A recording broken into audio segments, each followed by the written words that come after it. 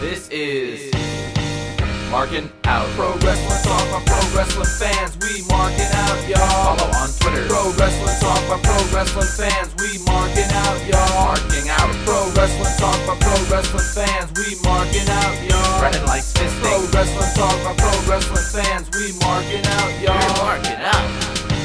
Pro Wrestling Talk by Pro Wrestling Fans. And welcome back, ladies and gentlemen, to your favorite online listening experience, and that's this one, Markin Out, Pro Wrestling Talk by Pro Wrestling Fans. This is episode 515, and we thank you for listening to this great podcast that you can find on different podcasting applications, your Apple Podcasts, your Google Plays, Amazon, I think, has a podcast gimmick.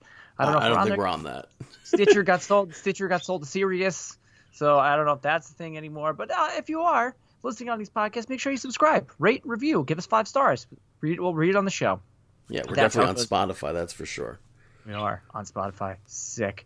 Social media-wise, Facebook.com/markinout, Twitter.com/markinout, YouTube and Instagram.com/markinout11, Twitch.tv/markinout. And you can email us if you want us to cater your commercial. Shoot, this is a thing that happened today. Brandon, before I introduce you, I'll introduce him now. He's our social media influencer. Brandon, you can follow him on BTTG161. Brandon, how you doing? I'm doing awesome, as always. And explain this to the people. What happened today in our emails? I was taking an afternoon nap, a siesta, if you will, and I just roll over and I see Brandon. I'm like, what does he want now? Then all of a sudden, so we just got an email from – you explain it. You explain it. I'm assuming it's a legit email. I don't know if it's legit or not, but we got an email from the production company that did the Martin Scorsese film Casino, saying that they have a commercial shoot coming up soon. And they need a personal chef for the video shoot. And if we're interested, we could hit them back with an email with more details. But I'm not a chef, and nor is Markin Out. So. But we do have social media. We have, I mean, your Instagram is a lot of you cooking, and our our content on YouTube is a lot of cooking stuff. So yeah, ipso facto, it's cooking with Brandon, not chefing with Brandon. Well, she could be Chef Brandon. We. But what else is the haps? What's going on this week? Not much. I didn't really didn't do much. I tested negative for COVID, so I'm out of with that, but I'm still receiving aftermath of COVID. Yeah. So, like anything in particular? Well, still my taste and smell are not fully there, but I'm also, you could still hear my voice is kind of a bit rough. A little raspy. I have a cough a little bit. It's getting decreasingly, I don't even know, would you say decreasingly worse? That doesn't make sense. No, it's getting decreasingly better. I don't know. Your cough is getting better. Yeah. Yeah. That's a good way to put it. Yeah. But yeah, I didn't really do much this week. How about yourself? How you doing? I'm doing good. I'm actually talking. I think I spoke about it last week on the podcast. That new computer that I got, I am podcasting from it right now.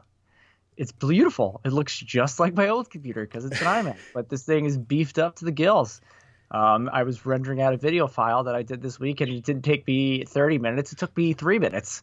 So that's a huge up. Oh my God, it's amazing. The picture quality is on here is great. I could use After Effects without trying to render 7 hours to render out a 15-second clip. So pretty pumped about that. It's funny. I can no longer tweet from my phone.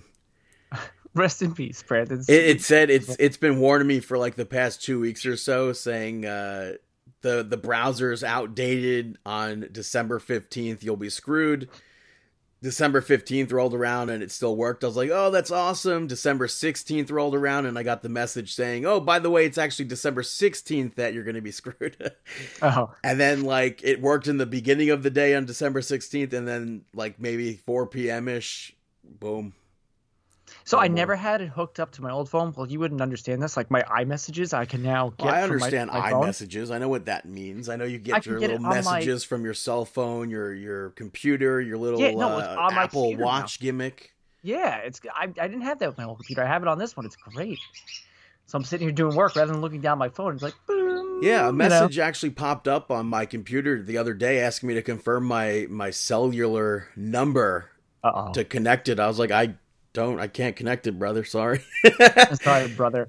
But other than that, I make fun of Dave all the time for being like an 85-year-old man.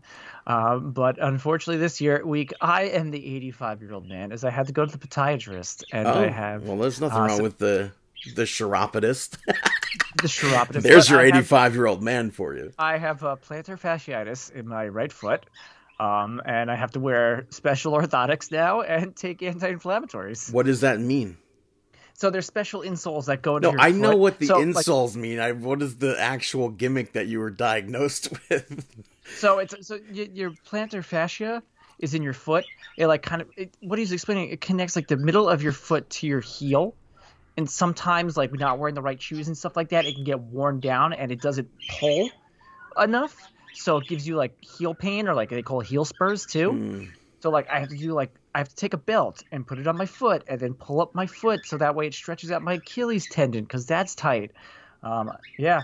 And, just have to wear these in orthotics. I've spent many a days at the podiatrist office. Yeah, that was my first time going. You're lucky it wasn't for an ingrown toenail. Yeah, no, it was this. I mean, I've had it for a couple months, but I feel like, especially I did some video work for a podiatrist's office, during this whole quarantine, and they were saying like they're seeing a lot more like heel spurs and this, that, and the other thing because people are home, they're not wearing shoes, they're wearing sandals. So that's like what the guy was explaining to me. So I got to wear these. Who's wearing sandals inside their house? Who wears shoes inside their house? You wear shoes inside your house? No, I don't. But like, let's say it's the summer, I'm in the backyard making a steak, and then I come inside and I'm wearing my sandals. I walk in, wear my sandals, and that's that. Not that it really actually matters, but it's quite dangerous to grill wearing sandals. Why? Well, if you drop something you should not cook at all in sandals. If you drop something hot, boom, there goes your foot. Unless you're one of those people that wear socks and sandals, which... No, you know what? There's a couple of times I wore socks and sandals, and I just hated myself for it. But other than being an 85-year-old man, we had some snow today, which was awesome. Yeah, snow, yesterday and today. Yeah, it was great. Got to break the red dragon out. That's what I call my snow blower. And, do my name. But it's blue. No, I'm just kidding. No, it was based off the Blue Dragon. No, but that documentary with Ring of Honor. Oh, that's right. Oh yeah! Wow. Why would you call yourself the Blue Dragon if your hair is red? Oh my stars! I forgot about that. But we took the kids sledding today for the first time, and it was a lot of fun. At the hill that we took them to, there was a lot of people there, but we tried to socially distance ourselves. Do people wear masks in that situation? I saw some people wearing masks. I saw a lot of people not wearing masks, and I was getting freaked out, especially knowing that I had to. I took a COVID test today as well, just because you never know with this thing. Yeah. And I tested negative as well, so I'm just sitting there. I'm like, I have to take a test later. I don't want to be around all these people freaking out over it. Did you happen to see there was a picture posted online of a restaurant in Manhattan? Yeah, you posted that today on your Twitter. Oh, and I wanted to mention it in when I introduced you, but we had to go to that Scorsese gimmick. Brandon uses the Markin Out Twitter account, @MarkinOut, to tweet to people about perfume commercials, ladies and gentlemen. Well, yeah, I'm just going to respond to somebody. If they're in the industry, I'll respond to person? It. No, she's in the industry. She does interviews. Oh. Okay. Also, let's go back to this picture. Whatever you're going to say is regardless. Let's get on board here. Yeah. What about this picture? It's pretty stupid that you're in the middle of a nor'easter, sitting outside in Manhattan, out to dinner with snow everywhere. Yeah. Yeah, it's real silly. You should cook at home, like I've been doing. I made definitely some banging short rib this week. I have. I've not been eating anything. Delicious. I've been craving food. What? I've been craving good food, but there hasn't been anything. Yeah. I made some banging, and I bought a cast iron skillet this week too. Did you season it? No. No. So listen to this. So two things. Apparently the one I'm getting is coming pre-seasoned. Oh. I think you should still even pre-season. I think they say to still Probably. I'm going to read the instructions because I think that's a turnoff for me with cast iron skillets. Is I feel like there's a lot of work to them when apparently it's only a lot of work in the beginning and then you really have to just roughly clean it, not well. Yeah, I don't think it's... I personally wouldn't... I don't see a use for it for me, but I don't think it's that difficult to maintain. But anyway, so Rachel was at the Christmas tree store the other day, and she got me this like cast iron like Reese's cookie and a cast iron skillet type thing. So it gives you like this little skillet. It has to be about 6 inches, and then it gives you like the cookie recipe that you have to put in there too. And I'm reading it, I'm like, I hope this thing comes pre-seasoned, and it gives you the instructions. It's gonna take you like 6 hours to preheat this little skillet to freaking eat this delicious cookie. Well, I might just put it in like an aluminum container. Well, I mean, maybe it'll pay off in the end. I hope so, because I think I'm going to season it tomorrow. It was $5. $5, 6 hours.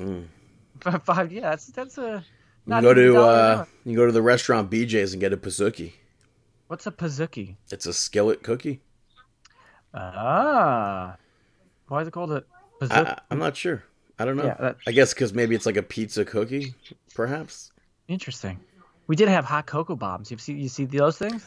I own one of them. I have not used it. I'm not a big fan of hot chocolate, hot cocoa, but there is a snowman that opens up into a hot chocolate gimmick, and I'll eventually use it. But yeah, we've had a couple of those in the house this week as well. Yeah, but so like if you let's say it's a warm winter's night, Brandon, and you're nestled up by your fire, about to bash somebody on Twitter about something.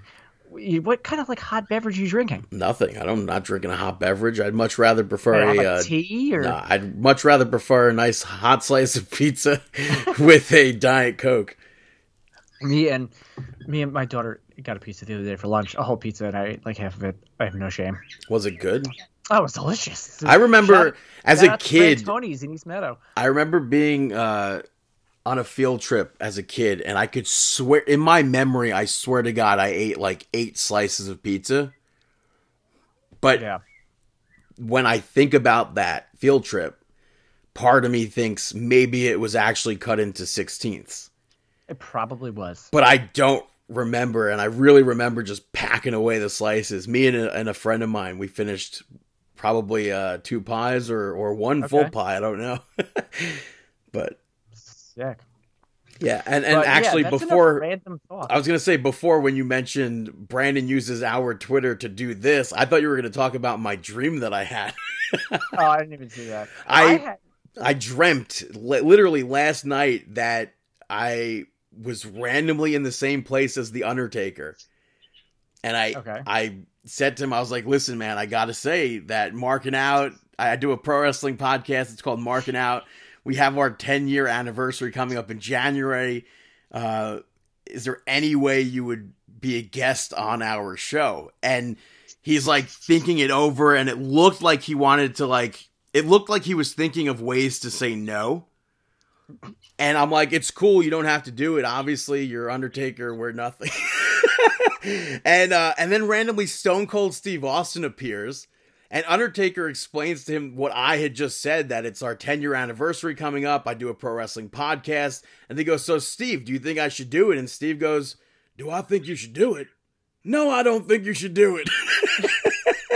And then Undertaker apologizes, and then both of them just left. But it was cool because I got to re-meet Stone Cold Steve Austin and meet The Undertaker. I had a wrestling dream recently, and I forgot it. I don't know. Oh, that was a great dream. No, it was a very vivid dream. But anyway, regardless, use that coupon code manscaped.com, 20% off and free shipping. Let's get on to some pro wrestling talk, because last week the pro wrestling world was shook upside down. And you can kind of say it bled into Final Resolution TNA this weekend. Unfortunately, neither of us did watch it. However, big title change as Manic, who is blatantly TJP underneath the mask, defeated Rohit Raju. But again, this goes to the storyline where no one named TJP could beat Rohit Raju again for the X Division title, and no one named TJP did. So. Right. Bring back the what'd you say, the PG version of Suicide? Yeah, and I like we completely forgot about that era of Suicide. There was a point where Suicide was still named. I think he was still named Suicide. He had the same outfit, just instead of the chest saying Suicide, it was just the logo. Yeah. And then I think it was Manic. I'm not positive if that was the order of evolution of him. I missed that era of Impact, TNA, whatever you want to call it. When it was based off of a video game? Oh no, I remember the video game. I don't remember. I never played the video game. Yeah, it got decent reviews, I think. Yeah, absolutely. Not as good as No Mercy, though. And now that I have this new computer, let's do this. Let's get the streaming going. Let's play. Let's play. I got to figure out a way that I can get you. Maybe I have to talk to Eric or somebody that knows how to do Twitch streaming. Anyway, last week on Impact, you had Kenny Omega on there. And he was also on the pay-per-view as he had a little sit-down on his busky with Carl Anderson, which I thought was good, bringing back their old days, saying they wanted to see the machine gun out there. And Carl Anderson went out there, was the machine gun, and defeated Ethan Page. So now the North will not be able to earn a future Impact World Tag Team Championship match. You saw the divide between, them teasing the North splitting up too. So yeah, Kenny Omega being a Rick Rude of the evening. Yeah. Oh, yeah, because that's right. Because you watched Triple Mania. Yeah, I did. Yeah. And he was in the main event of that with Michael Nakazawa in his corner for some reason, defeating Laredo Kid, who had El Hijo del Vikingo in his corner to retain the Mega Championship. Yeah, crazy. But it was just, this match in particular, last week, when Kenny cut his promo saying that he never called AEW management or whatever to get his friends jobs, it instantly clicked when I saw Michael Nakazawa there. And I was like, wait a minute, Michael Nakazawa and Rio. Yeah, they're both Kenny Omega's friends.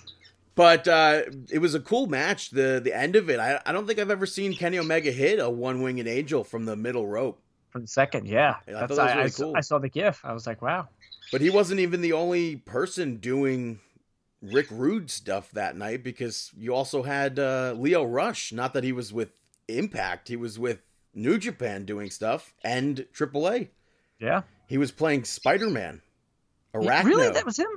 Yeah, it was... I'm not even going to attempt to say the names in Spanish, but Brian Cage was the Thanos, teaming up with the Venom, who was Taurus, to go up against Leo Rush, who played Spider-Man, and Daga, who was Captain America. That's based cool. off of the Marvel Lucha Pops. And that's right. They're gonna go hard on this, I think. Yeah. Cool. I don't know if we're gonna see that again. I might have just been a one-off though. I don't know. Maybe we'll see. But it was a cool event because we saw the Lucha Bros wrestle. Yeah. And they also retained the titles. I was like, I thought for sure Kenny was going to lose the title. I thought for sure Lucha Bros were going to lose the titles. Nah, and they're just going to take them everywhere. Yeah. But your main event of Final Resolution was Rich Swann successfully defeating Chris Bay. And what I've been seeing a lot online is maybe a late contender for match of the year between this. So I definitely want to go back now and check this match, see if it lived up to the hype. Do they still have those free preview months? Yeah, I'll just have to figure out. Can you make one underneath the Markin Out email? I would assume, we probably. Get on that, Brandon. But yeah, so I want to definitely go back and watch that. So that was Final Resolution. Unfortunately, we did not watch it, but we always like to keep Impact in our mind. But it looks like they're going to be off to a huge 2021 with their involvement with AEW. Maybe. Impact Wrestling did kick off though with Tenille with Caleb versus Alicia Edwards, and Tenille picks up the victory. Yeah. Alicia took Caleb out, and she was aiming for Tenille, but Caleb got pushed in the way, so she took Emma, or Tenille Dashwood. Jeez, I haven't seen Emma in a long time. Took advantage of that. Afterwards, Sami Callihan's music played, and Eddie Edwards was ready for a fight, but it was a video message that played, and he challenged Eddie Edwards to a match in a few weeks, which I'm sure will actually take place. Yeah, it will.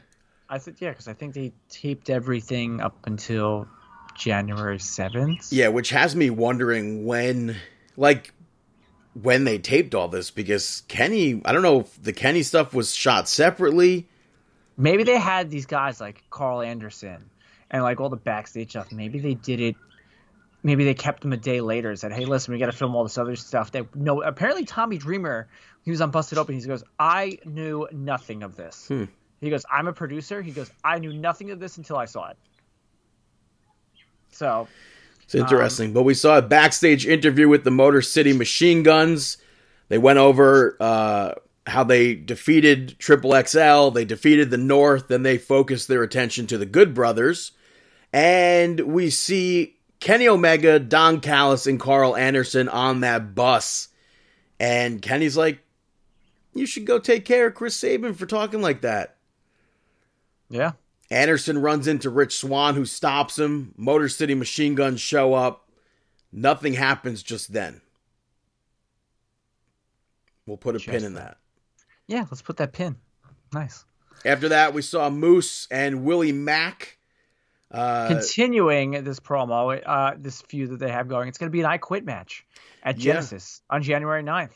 Yeah, and then cool. Mack came out, ran into the ring. They were separated. Moose ends up taking out security, broke kayfabe there.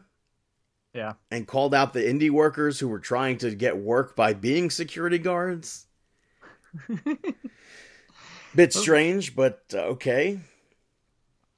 Yeah. We saw Rohit Raju backstage, and Chris Bay approached him about unmasking Manic to reveal that it's TJP so that he can get his championship back.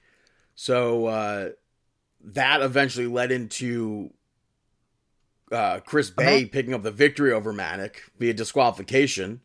Yeah. Because Rohit Raju was just like furious. He got into the ring to unmask Manic. He gets caught. Chris Bay kind of yelled at him. And Rohit decks him to cause a disqualification. And I'm pretty sure it seemed like Chris Bay and Rohit Raju had this as like a setup. Yeah, so Chris Bay would get the victory. Together. Yeah. So also we had another AEW Tony Schiavone commercial. I like where this. Tony Khan Tony Schiavone as well are playing heels. Yeah. And you could just tell that like Tony Khan, he's like trying to be serious. He's like, yeah, okay, He's trying to be like happy about this whole thing, but in reality, he's pissed. He's so mad. So I mean, you know my feelings on that. Yeah, I know. It comes across almost as if like a Dixie Carter joined in the cast. No, nothing is as bad as Dixie Carter. No, I think Dixie Carter would be a step above Tony Khan joining the cast. No. But we had an Eric Young vignette where he was These were awesome. He was with Cody Deaner, who was chained to the table like a police show. It was aired throughout the whole night, evolutions of these promos. Yeah. And it was pretty definite that Eric Young was brainwashing Cody Deaner. He was baptizing him. I'm hoping now the next time we see Cody Deaner, he's got no hair. That's what it seems like might happen. I'm about it. It's very wrestling, but we saw Ethan Page apologize to Josh Alexander backstage for losing at Final Resolution. Josh Alexander yelled at Ethan Page and said that he absolutely needs help. And then Brian Myers came in after Ethan Page left and questioned whether it was time for Alexander to move on from Ethan Page and maybe form a tag team with him. But that's so strange to me because they've been hyping up Brian as this great singles wrestler, and then they're just like, okay, yeah, you're going to be a tag guy. Now you're going to tease this tag. And they hyped him up as a great tag guy. Yeah. And I tweeted out a great name for both of them. I don't think I didn't see it. It got the likes that it deserved. It was I was like, so if Brian teams up with Josh Alexander, would they be called the Northeast? That's really like a cheesy 80s wrestling. Well, because, I mean, he comes from the north and he comes from the east. Yeah. No, I understand. After that, we saw Callis, Omega, and Carl Anderson on the bus again. Omega just trashing Rich Swann. And Callis tried to work Carl Anderson up to over the Chris Sabin situation. And I don't understand why he's letting somebody who would you say Kenny Omega is under Carl Anderson? Or maybe at this point it's flipped. No, it's flipped. Kenny Omega's the AEW World Champion. Yeah, but you think back to the Bullet Club. Yeah. He was his leader. Kenny was never the leader. No, I'm saying it was Carl Anderson who was his leader. No, Carl Anderson was never a leader of the Bullet Club. What do you mean he wasn't? Yes, he was. It was Balor, Anderson. Balor. Anderson. No, it was AJ. Balor, AJ. Because after Balor left, AJ came in almost immediately. I'm pretty sure Carl Anderson was a leader. But then it was Fale, because we all know that Fale is the underboss. No, I don't think Fale was ever a leader. Carl Anderson was never the leader of the Bullet Club. I'm going to look it up on Wikipedia right now. Yeah, and you could write anything to Wikipedia. Prince Devitt, Carl Anderson, AJ Styles, Kenny Omega. I don't believe it. Then comes Evil, then comes Jay White. Okay, let's continue on with Impact. However, because I'm a fan of what happened in this next match as Kiera Hogan and Tasha Steelz pick up the victory over Rosemary and Taya Valkyrie. Yeah, last week. Tournament action. Last week I said that I'm pretty sure it would be Taya and Rosemary to be taking those tag team titles, and I'm happy that Tasha Steelz and Kiera Hogan were the actual team to win. They're really good in the ring, but they haven't found anything for them. I mean, Kiera Hogan had that thing, the whole thing with Rosemary and stuff like that, but like for Tasha Steelz now too, give them like an identity within Impact. Yeah. You know? Deonna Purrazzo and Kimberly showed up to pull Rosemary off of the apron, attacked her behind the referee's back for like 2 minutes, completely oblivious. And they were able to pick up the victory through that. Yeah. Next match, I was really hyped about this. Josh Alexander versus Brian Myers. I didn't think it was happening, and then all of a sudden I was just like, I'm like, this is going to be a match right here. It wasn't the longest match in the world. As like you saw Ethan Page like come out, and then he like fell, and Brian Myers, throws him into the steel ring post, and then out of nowhere the Karate Man shows up. Who hasn't been on Impact, right? That's not ever. Okay, so that's not something you would know unless you've seen other things. Yeah. I think they did a bad job at explaining that. It's like, oh, it's the Karate Man. But like, I'm assuming like, they probably hyped Talking Shop Mania and saw him on Talking Shop Mania. So. But yeah, he attacked Brian Myers and that pissed Josh Alexander off. So it seems right now the rumors is that Ethan Page is actually finished with Impact. So. Yeah, and I heard other rumors he might be on his way to New York. I don't know. And I don't even know. We don't even know, by the way, if next week and the week after are going to have wrestling on their shows. Yeah, because the next 2 weeks are going to be the holiday specials. Yeah, I think it's just best ofs. Okay. So we might not have Impact to talk about for the rest of the year. Well, then we could talk about how much we've enjoyed Impact since Slammiversary. Yeah, but after that we saw AC Romero approach Tommy Dreamer backstage to say that Larry D is definitely innocent. He's been set up. Dreamer told him to prove his innocence, and he agreed. So we're going to see something more with that. At Final Resolution, Tommy Dreamer defeated Larry D in that match, so he went off to jail. Yeah. Yep. And then your main event, Carl Anderson versus Chris Sabin. This is step 2 now in the Motor City Machine Guns plot to get back to the tag team titles. But Carl Anderson gets the victory with rolling him up and grabbing a big old bunch of tights. Yeah. Rich Swann came out to talk to Carl Anderson while they walked backstage. Anderson attacks Rich Swann. Motor City Machine Guns jump in. Doc Gallows makes his return. And then Kenny, no pun intended here, cleaned house. There's a pun. There's a huge pun there. And Don Callis uses his powers as Impact EVP and sets up a match at Hard to Kill January 16th. It's going to be the Bullet Club reuniting. Yeah, Kenny for the Omega first and the time Good in Brothers. 5 years. Kenny Omega and the Good Brothers facing off against Rich Swann and the Motor City Machine Guns. That's your main event, and that sells a pay-per-view right there. That's exactly what that does. This is going to be the biggest buy rates of, because I'll go what? out I of don't my know. way to- I don't know What? if that's going to be a thing. I don't know. Because last week, obviously, there were way more people watching Impact.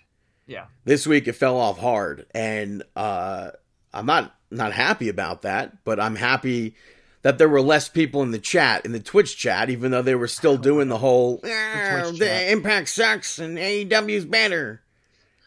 It's like, brother, you're getting AEW product on your TV right now. Yeah. For sure. Which, by the way, not to skip ahead, but AEW fans were doing that in the ratings thread today. All you guys are losers, man. It's like nobody has any stake in the company. Why care about the ratings? They were like, AEW purposely put on a really bad show so they could prove that NXT still sucks. And it's like, you're putting down the product you watch to put down another company. They have nothing to do with each other. You have nothing to do with either company. Buy your t-shirts, buy your hats, your 8x10s. Watch what you watch and enjoy it. Brandon, you bash. No, I don't bash. I give my opinion. That's how he covers it up, folks. And let's talk about AEW Dynamite, because you started off with a awesome trios match, as unfortunately Matt Hardy and Private Party pick up the victory over John Silver, Alex Reynolds, and Hangman Page. Why unfortunately? Because I want to see the Dark Order win. Because the entrance with Adam Page and Johnny and Alex was hilarious. I thought that was incredible. So funny. But maybe Hardy Party is going to be falling apart soon, because the end of the match, Matt Hardy tagged himself in so he could win. Yeah.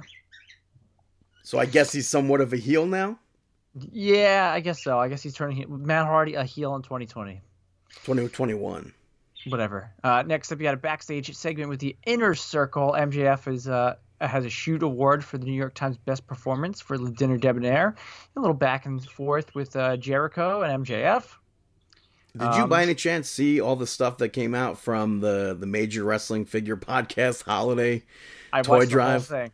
Yeah. What MJF, like, I would be so disappointed if I was meeting MJF and he was doing that. I would have walked right but by it's him. Still really funny. I think he would have taken it more offense if somebody was like, "Oh yeah, here's the Dark Order, here's the Major Brothers. Oh, here's MJF. Let me just keep walking." And then you go over to Taz, yeah. And I loved how Taz, the whole time he's signing autographs, Taz is like taking videos of him. Yeah, so good. I liked Ryder's parents. I don't like him. he's a Richard. Yeah, that was the best line of the whole 47-minute video. But bravo to those guys, man. Yeah, absolutely, and it grows. Yeah, it grows every year. I wanted to go last year, but I was in Florida for this football tournament. I wanted to go this year, but I was working that same football tournament remotely.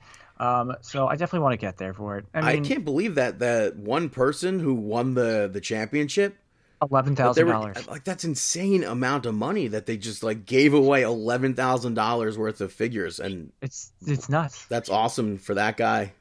Yeah, bravo to him.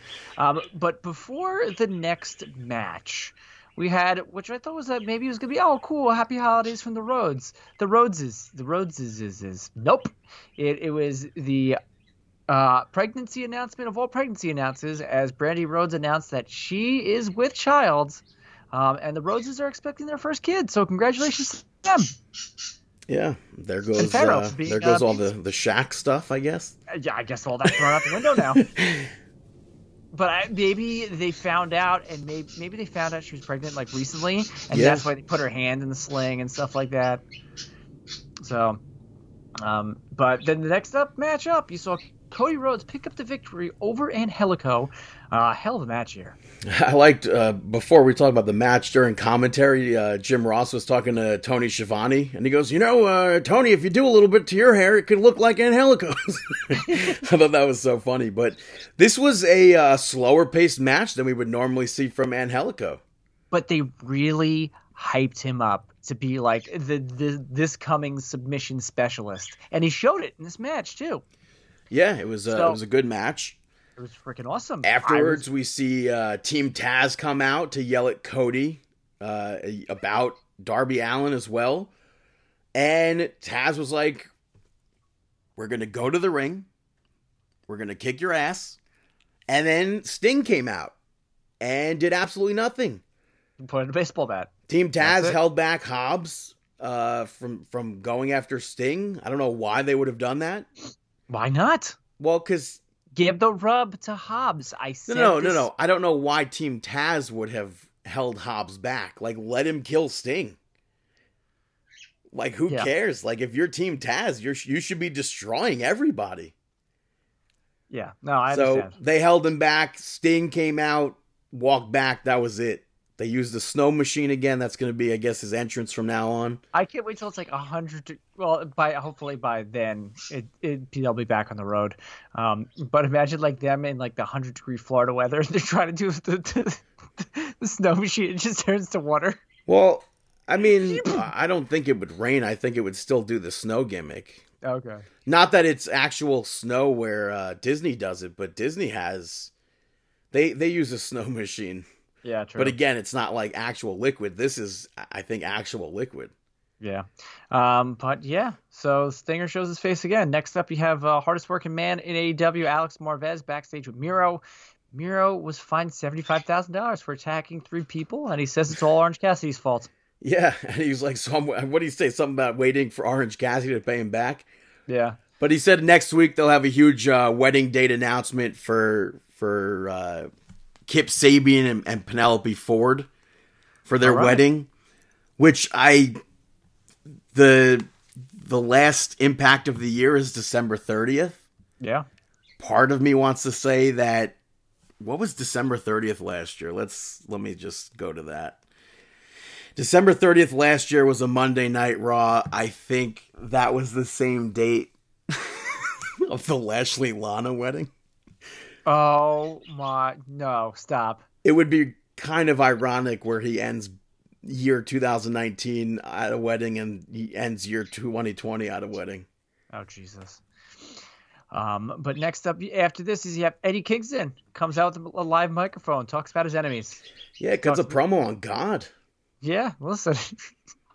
Eddie Kingston's enemies are Pac and God. That's it. And then Lance Archer comes out. And, he springs to the ring, tries to beat up Eddie Kingston. The Butcher and the Blade come out. Then you have Rey Fenix and Penta El Zero Miedo join the melee.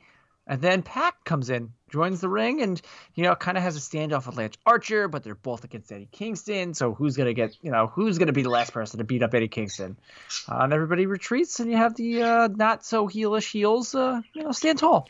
I don't know where this is going to lead to, though, because why did they need 4 people to take out the family? Because both Lance Archer and Pac have a beef with Eddie Kingston. But will they get another member?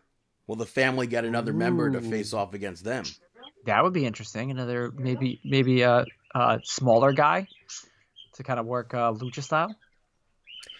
Yeah, I don't know. But after that, we saw Dustin Rhodes interviewed about Dark Order.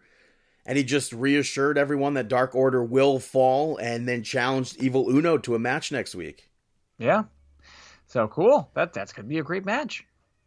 I'm pumped about that. Next up, it was supposed to be 14-man action. Apparently, Wardlow was having some family issues and couldn't be at Dynamite this week. So whatever's going on with Wardlow's family, we wish him the best. So they changed to a 12-man action as you have the Inner Circle defeating Best Friends, Top Flight, and the Varsity Blondes. Brian Pillman, not that blonde. I was wondering where Cutler was. Yeah, that's what happened. So they took Cutler out of the match. So. Yeah, so Hager hit the F10, and MJF made him tag out so he could win. Yeah. So it is. But They also all- the F10's Wardlow's move. Yeah. And then they all continued to brawl afterwards. Top Flight hit Jericho and MJF with drop kicks. And then they challenged them later on to a match. I don't know if it's next week or in 2 weeks, but that match will be taking place. Yeah. We saw Thunder Rosa being interviewed backstage. She gets attacked by Britt Baker, who told Thunder Rosa that she does not belong there. She's not officially part of the AEW roster. She's still, I guess, part of the NWA roster. Yeah. So, who else are they going to work with? Yeah. Maybe in 2021 we'll see some knockouts joining Dynamite. What knockouts specifically do you want to see join Dynamite? Well, I mean, Tenille would be great. Yeah. I mean, any of them, really. I want to see Ty Valkyrie. Yeah, but who do you want to see her work with? That's good. I would like to see her work Britt Baker. But I would love to see, and I think I might have said this last week, Ty Valkyrie versus Chris Statlander whenever she comes back. Yeah. Yeah, I did say that. Next up, the Acclaimed get a huge victory over Christopher Daniels and Frankie Kazarian. They announced that next week is going to be the Bucks versus the Acclaimed. Huge. Great spot to put these gentlemen in. Yeah, and also who knew that Kazarian could rap? Well, he's a metal guy. He plays. I think he plays bass. Oh yeah, that's true. In metal bands, so he's got some riffage in there of him. Yeah, he countered Max's rap with his own. Yeah, but that's what the Acclaim challenged the Bucks, and it got. And I can't even begin to say how much I hope they win next week. I don't think that's going to happen. It's not going to happen. By the Definitely way, not going to happen. Did you see the Bucks new action figure? It looks terrible. That whole series is not great. I mean, the Orange Cassidy figure. Yeah, Cassidy's sold out good. Already. Darby Allin Cassidy's is somewhat good, but the others don't look great at all. I tweeted out a thing where Matt Jackson, I think, looks like Pete Davidson. Yeah, from SNL. I saw that tweet. Is there any way we could work that into picture of the week? I don't know. Perhaps.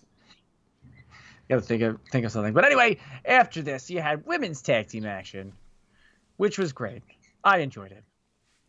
Yeah, Big Swole and Serena Deeb picked up the victory over Ivelisse and Diamante. For me, I wanted more out of this match, and I think the ending was a bit goofed. But then, the bigger thing was Vicky Guerrero and Nia Rose coming out and assaulting, Serena Deeb and Big Swole. And then Red Velvet runs out with a chair. Yeah, so and Nyla Rose and Vicky Guerrero were there with the Brandy Rhodes attack with Jade Cargill. There was no mention of Jade Cargill. There was no mention of Shaquille O'Neal. There was no mention of Brandy. So I think that's whole. Scrapped for again. Obvious reasons. Brandy's in another scrap storyline, I guess. Which I obviously you can't fault her. Yeah, no, this is bigger than wrestling. After that, we saw FTR yell about the tag team division and not being included on one of the shows over Jurassic Express. So they're going to be facing Jurassic Express, I believe, next week. I believe so. Who, by the way, I think instead of the Young Bucks in Series 3, it should have been Jurassic Express. Oh, wait till that Luchasaurus fig. It should have been Luchasaurus and Jungle Boy. They could have done a Build-A-Figure with Marco Stunt.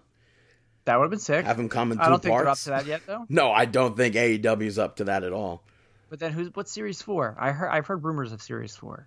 Series 4 better... not that I collect figures, but it better be Hikaru Shida. Yeah. I don't know how they have Rio in there. I understand she was the champion and whatnot, but how she... first women's champion. And how she has a Chase figure is beyond me. I don't know. But Padour teased a Hikaru Shida figure months ago, and we have yet to see it, so I'm just waiting to see it. I hope it looks good. A lot better than how Rio looks. I need a Butcher action figure. Butcher the Blade better be the tag team for the next series. That's I don't even understand. I really don't get why. I mean... But, you gotta get Janela in there. Yeah, and that's who I want. I'll be buying people who I, knew personally. Yeah. So yeah. But the main event of the evening was Kenny Omega defeating Joey Janela in a no DQ eliminator match to retain the AEW Championship. I almost said the AAA Mega Championship for some reason. I defended that this week too. Yeah, well, we discussed that one. Yeah. Kenny Omega officially, I guess you could say, is a heel now. He came out of the heel tunnel. Yeah, with his cleaners. They came out of the face tunnel, but Don Callis tried to get on commentary for this, and Tony told him to take a hike. And then Callis took it upon himself to call the match from ringside anyway. And how annoyed were you by this? How annoyed was I? Yes. By Don Callis? Yeah, doing play-by-play. Not at all. Not at all. I love that. Yeah, I also liked Kenny Omega calling the match while he was wrestling. Kenny controlled most of the match, but we did see Joey Janela put Kenny through a table with the leg drop to the outside from the top rope. Yep. I just didn't understand this match. I think they were setting it up because this was supposed to happen in the Eliminator tournament, but it didn't happen. I wonder, so on Twitter, Tony Khan mentioned something happening at an airport, an incident. Okay. We're going to air the footage or whatever. And I don't think they ever aired footage of any airport incident. And it was two wrestlers who got into it at the airport. I'm going to make a match. I think that's how it went down. We never knew who it was or what they did. But I was wondering if maybe it was Kenny Omega and Joey Janela, but there wasn't any explanation of that whatsoever. Okay, so I don't think maybe it wasn't them, but I don't know what's taking... I don't know if that's ever even going to happen, if we're going to get an explanation for that tweet. I have no idea. True. But I thought it was a great match. And then afterwards, Pac comes out, which I loved. I want to see a Pac Kenny Omega match. Well, first, we're not going to see that because he announced that Phoenix won the number one contender tournament and never got the match. So he's going to have to face Kenny Omega. What another sick main event for next week. Or Kenny Omega will be having to face him. It's in 2 weeks. Oh, that's right, because I don't think they're doing anything special next week. Well, Chris Jericho's on commentary next week. Oh, yeah, no, next week is the Bucks game. It's the first, it's like the second day of the NBA. Yeah, the Young Bucks will be facing the Boston Celtics by themselves, and hopefully the game gets canceled so AEW goes on at a normal time. That's right. We're going to have to set our DVRs for extra time. Some extra innings to make a sports reference during a basketball game. Yes.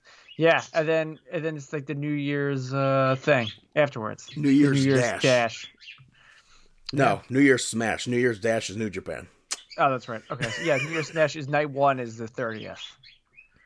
So and that's I don't think it was a bad episode. Why don't I think last week was a lot better. I think this week was not the greatest, especially where Impact ended so hot with the breaking news Bullet Club will be reforming. That version of Bullet Club will be reforming for our event versus no mention whatsoever of them on AEW. Okay. I mean, I see it, but also too, you're getting to the end of the year. You know, now you're going to have basketball come back. You're going to start seeing ratings and stuff like that spike down a little bit more, and maybe they're just holding their wad until 2021. I don't know. I don't think that's a thing they would do. I mean, Tony said every week is going to be bigger and bigger. Okay, so then maybe next week something else happens. Maybe they set up something next week. What? Miro announces that Sabian's wedding is on the same date that Lana's wedding was. Oh my God! Can you see that happening? That has to be a thing, right? Maybe it's not. I don't know, but I could certainly see that happening. But that was AEW Dynamite, and that was professional wrestling for this week. So we're going to take a quick break, and Brandon and maybe Dave will come back for the rest of the sports entertainment talk of the show. But give us a couple minutes here, and we're going to have some words from our friends at Manscaped. Support for Markin Out comes from Manscaped, who are the best in men's below-the-belt grooming. Manscaped offers precision-engineered tools for your family jewels. Jingle balls to the walls, fellas. Listen up, untrimmed pubes are a thing of the past. It's time to gear up and get yourself the gift of shaving this holiday season. I am talking about the Manscaped Perfect Package 3.0. I've used so many store-bought buzzers before, and they never do the trick. Every single time my chestnuts get, nicked and cut up, and it's not fun at all, especially during the holiday season. That's why this revolutionary company, Manscaped, has redesigned the electric trimmer. Their Lawnmower 3.0 has proprietary advanced skin-safe technology, so this trimmer cuts on your nuts. It's also waterproof, so you can use it in the shower. The Lawnmower 3.0 comes inside their brand new Perfect Package 3.0, which makes for the perfect gift this holiday season. It's literally everything you need to keep trimmed, cut-free, and smelling nice down there. And don't use the same trimmer on your face as you're using on your balls. That's just nasty. And that's why I got 2 of them. The Manscaped Perfect Package 3.0 also includes the Crop Preserver, an anti-chafing ball deodorant and moisturizer. You already put deodorant under your armpits. Why are you not putting deodorant on the smelliest part of your body? And yes, your balls stink. Speaking of sweaty and stinky balls, I'm thankful for the Crop Reviver. This product, along with the Crop Preserver, keeps your balls from sweating, smelling, sticking. And these products smell good. Their manly scent is attractive and will help set the mood, if you know what I mean. The Perfect Package will also come with a pair of Manscaped boxers that'll keep your junk feeling fresh all day. It's time to upgrade those overused pair of boxers to Manscaped's high-performance anti-chafing boxers. 'Tis the season to Manscaped, so get yourself, your dad, your brother, and your friends the best gift of all, the Manscaped Perfect Package 3.0. Get 20% off and free shipping with the code REGARDLESS, that's 1, at manscaped.com. Your balls will thank you. Get 20% off and free shipping with the code REGARDLESS, that's 2, at manscaped.com. That's 20% off and free shipping at manscaped.com and use the code REGARDLESS, that's 3. Clean up your nuts and make Santa proud this year. Ho, ho, ho, ho.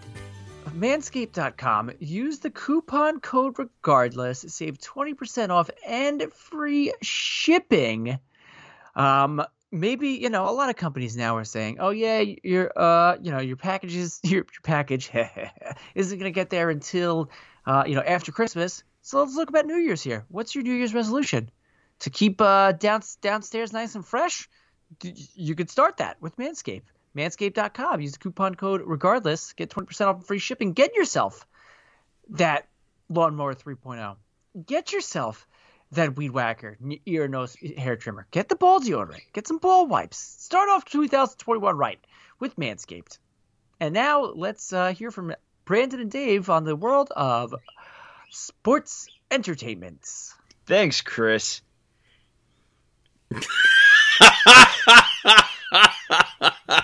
Yeah, I am not even going to cut that. It is me. It is D-A-V-E. Oh my God, I thought that was so funny. But how has your week been, Dave? Sometimes it takes me a little bit longer than others to think about what else to follow up everything with. Oh my goodness. Yeah, but how has your week been? My week was good. We had a little bit of snow. I tweaked my back a little bit, but that's because I'm an idiot, lifting and twisting. You're not supposed to. It's just so inevitable at times. But that's the shuffling of the snow and everything. But hey, besides that, it's been a good week. Today is not only my dad's birthday, but it's also Stone Cold Steve Austin's birthday. And RVD. Also somebody who's kind of been on the show. Yeah, Trish Stratus. Yeah, Stone Cold, RVD, Trish Stratus, and my dad. So always a cool day. Always a cool day. But everything is going great in the life of Dave. Yeah. But let's get on to what everybody tunes in for. Some of that WWE product, some of that sports entertainment, some of that Monday Night Nitro. And it opened up with a segment that I figured everyone was going to be like, this sucks. It was a dirt sheet segment with The Miz reading The Nightmare Before TLC. He brings out AJ Styles by snapping and a spotlight goes on to him. And then AJ Styles did his own snap with the spotlight going on to Omos, and Miz that's not how it works, and snapped the spotlight away. I thought this was a fun segment. I gotta agree with you. I thought that this was a lot of fun. It was entertaining. John Morrison dressed as Drew McIntyre was seriously straight out of 2009, including the Braveheart face and everything. I don't know. I know I saw a lot of people trashing this segment, but I couldn't. I don't know. No, I do know because it was not a great segment, but I still enjoyed it. I liked this segment. Miz spoke about cashing in on AJ Styles after AJ defeats Drew McIntyre at TLC. And that was a funny little segue to bringing attention to the two of them. Yeah, and then AJ Styles got pissed. But Sheamus came out, basically led into his match with AJ Styles. AJ Styles picks up the victory over Sheamus. Not even in regards to the match itself. I am absolutely baffled because something, I don't know if it was Tom Phillips, one of the members of commentary said that the reason why Sheamus and Drew McIntyre won't be fined for putting Pat Buck through the table last week was because Pat Buck shouldn't have gotten involved. Well, I mean, a WWE official should not have tried to break up a backstage fight. Hey, you got to be what? If you're gonna get involved, you got to expect the unexpected. But they're not going to be fined because he shouldn't have gotten involved. Yeah, I agree. Come on. Hey, times are rough. But during the match, almost prevented AJ Styles from being powerbombed onto the commentary table. Sheamus went for the white noise from the middle rope, but AJ Styles kicked his leg out that it was been worked on the whole match, and then picked up the victory. Yeah, something that I love about this match that I'm just a fan of overall is Sheamus when he was doing the suplex toss, like the suplex throwing move, where he brings them up into a suplex and just tosses them. Yeah. It's very similar to what Damian Priest does too. And I think that's such a cool suplex. I thought that this was overall a really good match and it was entertaining. Sheamus tried to attack AJ Styles afterwards, but almost stopped that from happening. And then AJ attacked Sheamus while he was tied up upside down in the ropes. And he beat on Sheamus with a chair. Yeah, he Ouch. Walloped him. Entertaining segment, though. Next up, you had the Hurt Business pick up the victory over Jeff Hardy, the New Day, and Riddle was at ringside as well, based off of their little segment beforehand. Before the match, Jeff Hardy gave the green light on the Hardy Bros, which I still think maybe Matt Cardona and Matt Hardy could be the Hardy Bros over in AEW. Funny. I liked Xavier Woods playing Jeff Hardy's theme song during the match. Yeah. And also, Kofi Kingston hitting that one-legged cave-in to Shelton Benjamin. I thought that was really cool. But Lashley wins this match with the Hurt Lock on Jeff Hardy, kind of expected. Yeah, I mean, you had Cedric Alexander getting a little assist, knocking Jeff Hardy off of the top rope. But overall, it was cool. I mean, Jeff Hardy rocking the New Day colors. Yes. The face paint. Yeah. Match up next, we saw Lana defeat Nia Jax. At one point, Nia Jax took Lana up to the middle rope for what I can only assume was going to be a Samoan drop. Lana escaped, kicks Nia Jax's leg out, and or not kicks it out. She does a double stomp. Yeah. And pinned her. Yeah, it looked a little bit weird, but I guess it worked. And afterwards, you saw Shayna Baszler attack Asuka backstage, and then Nia Jax beat Lana down. Shayna Baszler stomped Lana's arm and leg, and then Nia Jax leg dropped her leg. Asuka finally made the save, but didn't really matter. The damage was done. Next up, you had an in-ring segment with Elias and good old Gunner by his side. Yeah, Jackson Riker was reintroduced to the audience, who I guess is now a follower of Elias. I wasn't really sure what they were saying. I didn't know if he was like follower or just like security. I don't know. I think it was more so they were making Riker out to be a follower and Elias be like a Jesus Christ or prophet-esque character. Mm-hmm. But R-Truth interrupted this segment to apologize for interrupting Elias on Main Event last week, which I think is funny. Finally, Main Event getting involved in storyline. Mm-hmm. But, which they made no mention of it when Retribution was on there, but whatever. The Raw roster end up running down ringside for R-Truth in the 24/7 championship, but they all end up brawling. Riker took a few of them out, and R-Truth ran off. Yeah, I like the fact that Riker defended Elias. Elias didn't have to do anything, and Riker took them all out, and then just right away went right back into his stance right next to Elias. Yeah. Matchup next, we saw John Morrison and The Miz defeating Keith Lee in a 2-on-1 handicap match. No tags necessary. The double pin helping them out. I don't know. I don't know how to react to this. To me, like, I'm tuning in for the very first time watching that, I thought it was an absolutely pointless match and took all of Keith Lee's momentum away. I totally agree with you, and I just couldn't help but have in the back of my mind everything that's been said that, like, Vince McMahon was saying about Keith Lee going back to training and stuff. And I couldn't help but think that this was related to that. Which is, it's still, yeah. I mean, I guess at this point it's 100% confirmed. Otis spoke about it on, I don't know if it was with Ryan Satin or not, but what did he say? It's not that they're being sent down or demoted or anything. It's just with no live events or TV tapings, no live audience, they would work out in the ring beforehand. Mm-hmm. Without working out in the ring beforehand, you have no time to do anything.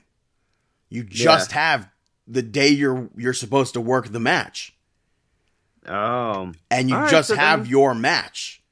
I mean, honestly, I think all wrestlers should be doing that anyways. Sasha Banks flew to Japan.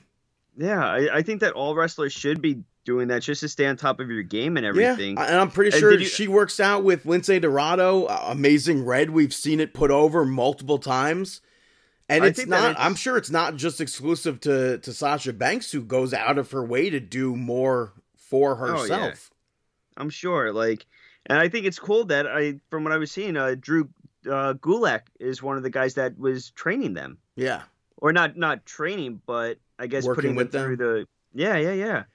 And we've seen on social media, Chad Gable works out with Otis, so I don't know, maybe Gable could be there too, doing stuff. It's very possible. But I see, to me, it's not a demotion at all. It's nothing negative. You can go to the Performance Center. It's there specifically for something like that. Yeah, why not use what you have? Especially, like you said, especially right now during this entire time where they don't get to perform during in front of everyone. We had Bray Wyatt and the Firefly Funhouse characters on Monday Night Raw. You liked this segment. I was not feeling this segment at all. I thought it was like 2019 Joker, where he was missing every single joke and a little bit of stoner humor.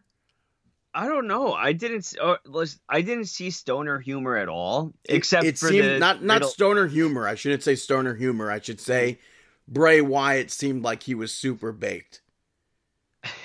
I definitely didn't see that at all. I saw it as Bray Wyatt, if anything, mocking Randy Orton. I love the puppets at ringside, especially because it was a what did they say it was? A field trip. Yeah. So all of the puppets went on a field trip with Bray. And then we saw Randy Orton appear on the screen and invite Bray Wyatt to play hide and seek. Yeah, I liked the jokes about Orton, and this hide and go seek aspect was fun. Which, we might as well just talk about now that throughout the whole night, Bray Wyatt was trying to find Randy Orton. He ended up encountering what's his face, Riddle. Yeah, he encountered Riddle. Yeah, and which was funny because Matt Riddle asked Ramblin' Rabbit to sign a carrot. I thought that was funny. And then he even encountered R-Truth at one point. Yeah. And then he walks into a dark room with a spotlight on a rocking chair that was actually rocking. I love seeing that. I love bringing it back to those previous gimmicks. He sits down in that chair, and Randy Orton jumped him from behind. And it makes you wonder, why did he sit in the chair? What drew him to that chair? Well, is there still a connection? Hello? What wouldn't draw him to the chair? No, but there's still a connection to that entire swamp aspect of Bray Wyatt. I love that all of his gimmicks all intertwined with each other.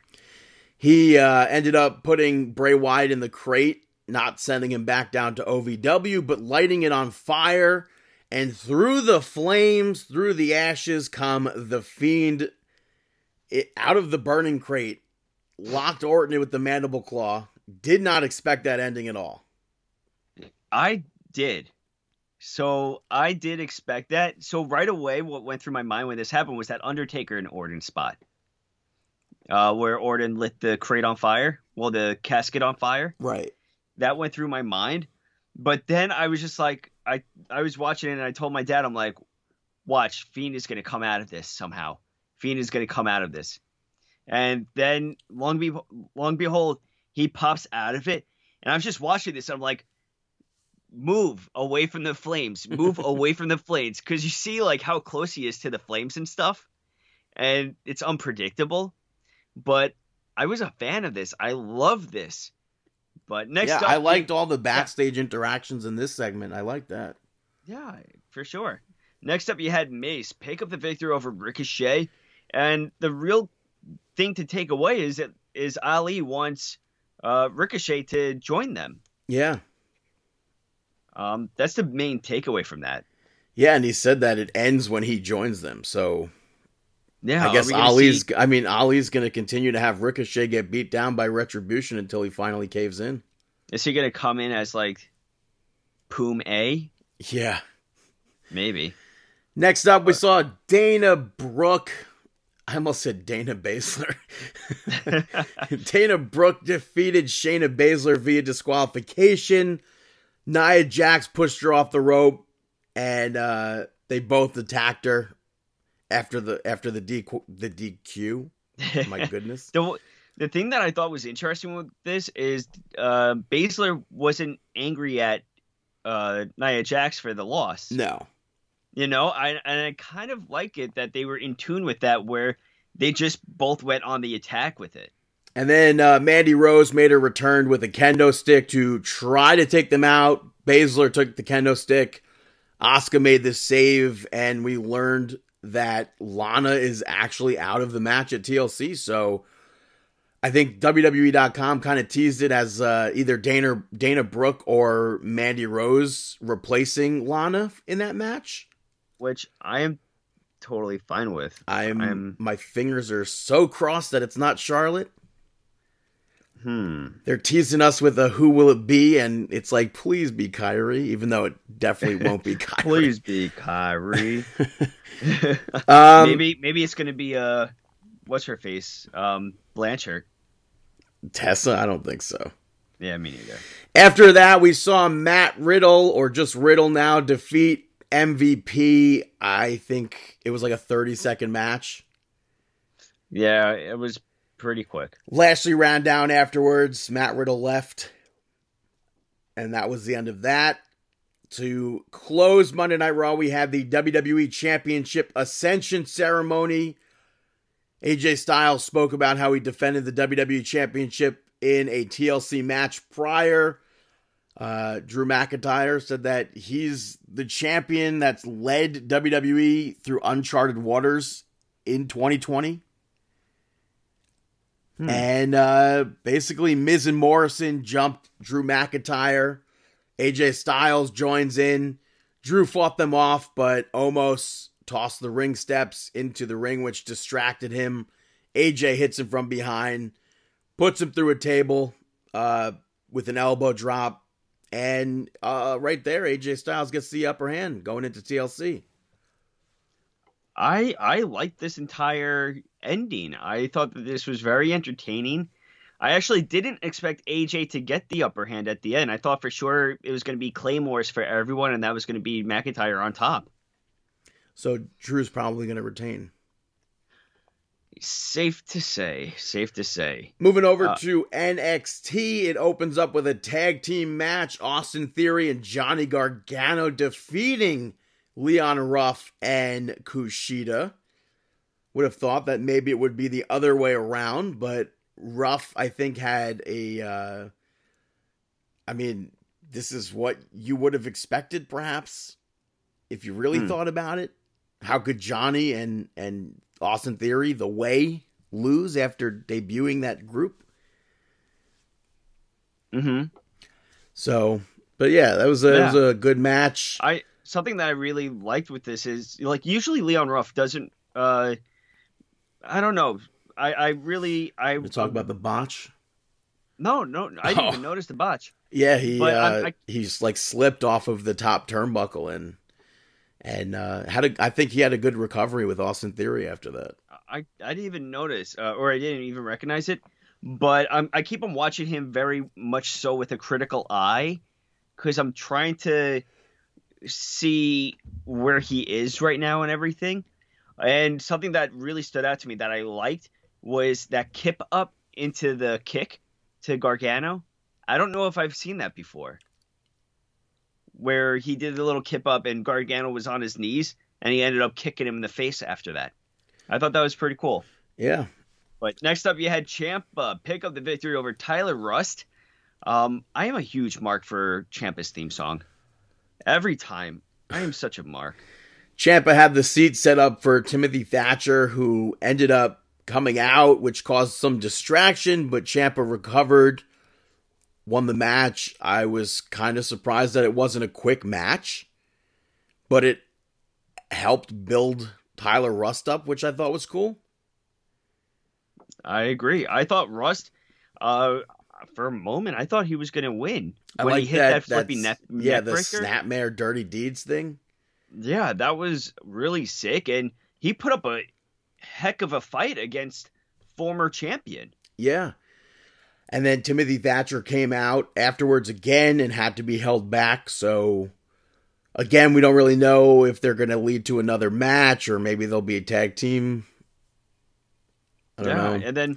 And most of all, Bivens recruiting Rust. Yeah, came out to talk to him during the commercial break, and it seemed like that's going to happen. Yeah, for sure. And what I thought was going to be the main event, Kyle O'Reilly defeated Pete Dunne with Drake Maverick and Killian Dane attacking Oney Lorcan and Danny Burch before the match. Undisputed Era joined in there. Breezango returned and they joined in the brawl. This was weird because they advertised it to be uninterrupted. Mm-hmm. And then like minutes into the match, they cut to commercial.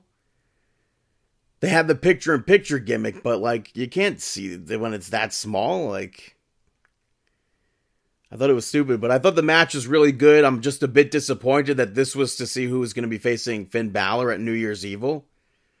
Yeah, I kind of wanted a surprise, I guess. I don't know. I thought that this match was awesome because, especially coming off of the pay-per-view with how they started everything off, I thought that this was great.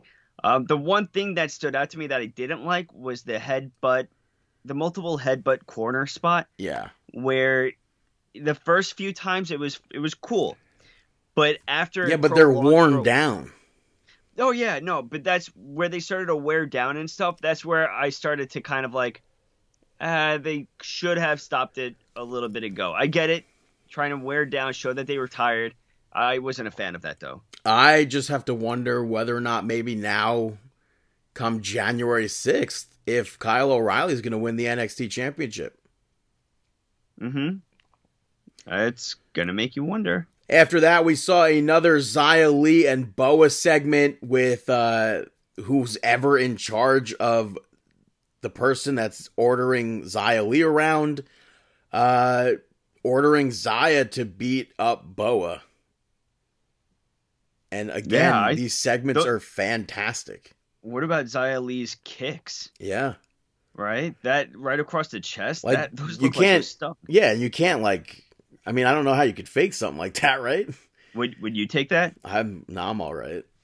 Next up, you had Shotzi Blackheart pick up the victory over Indy Hartwell.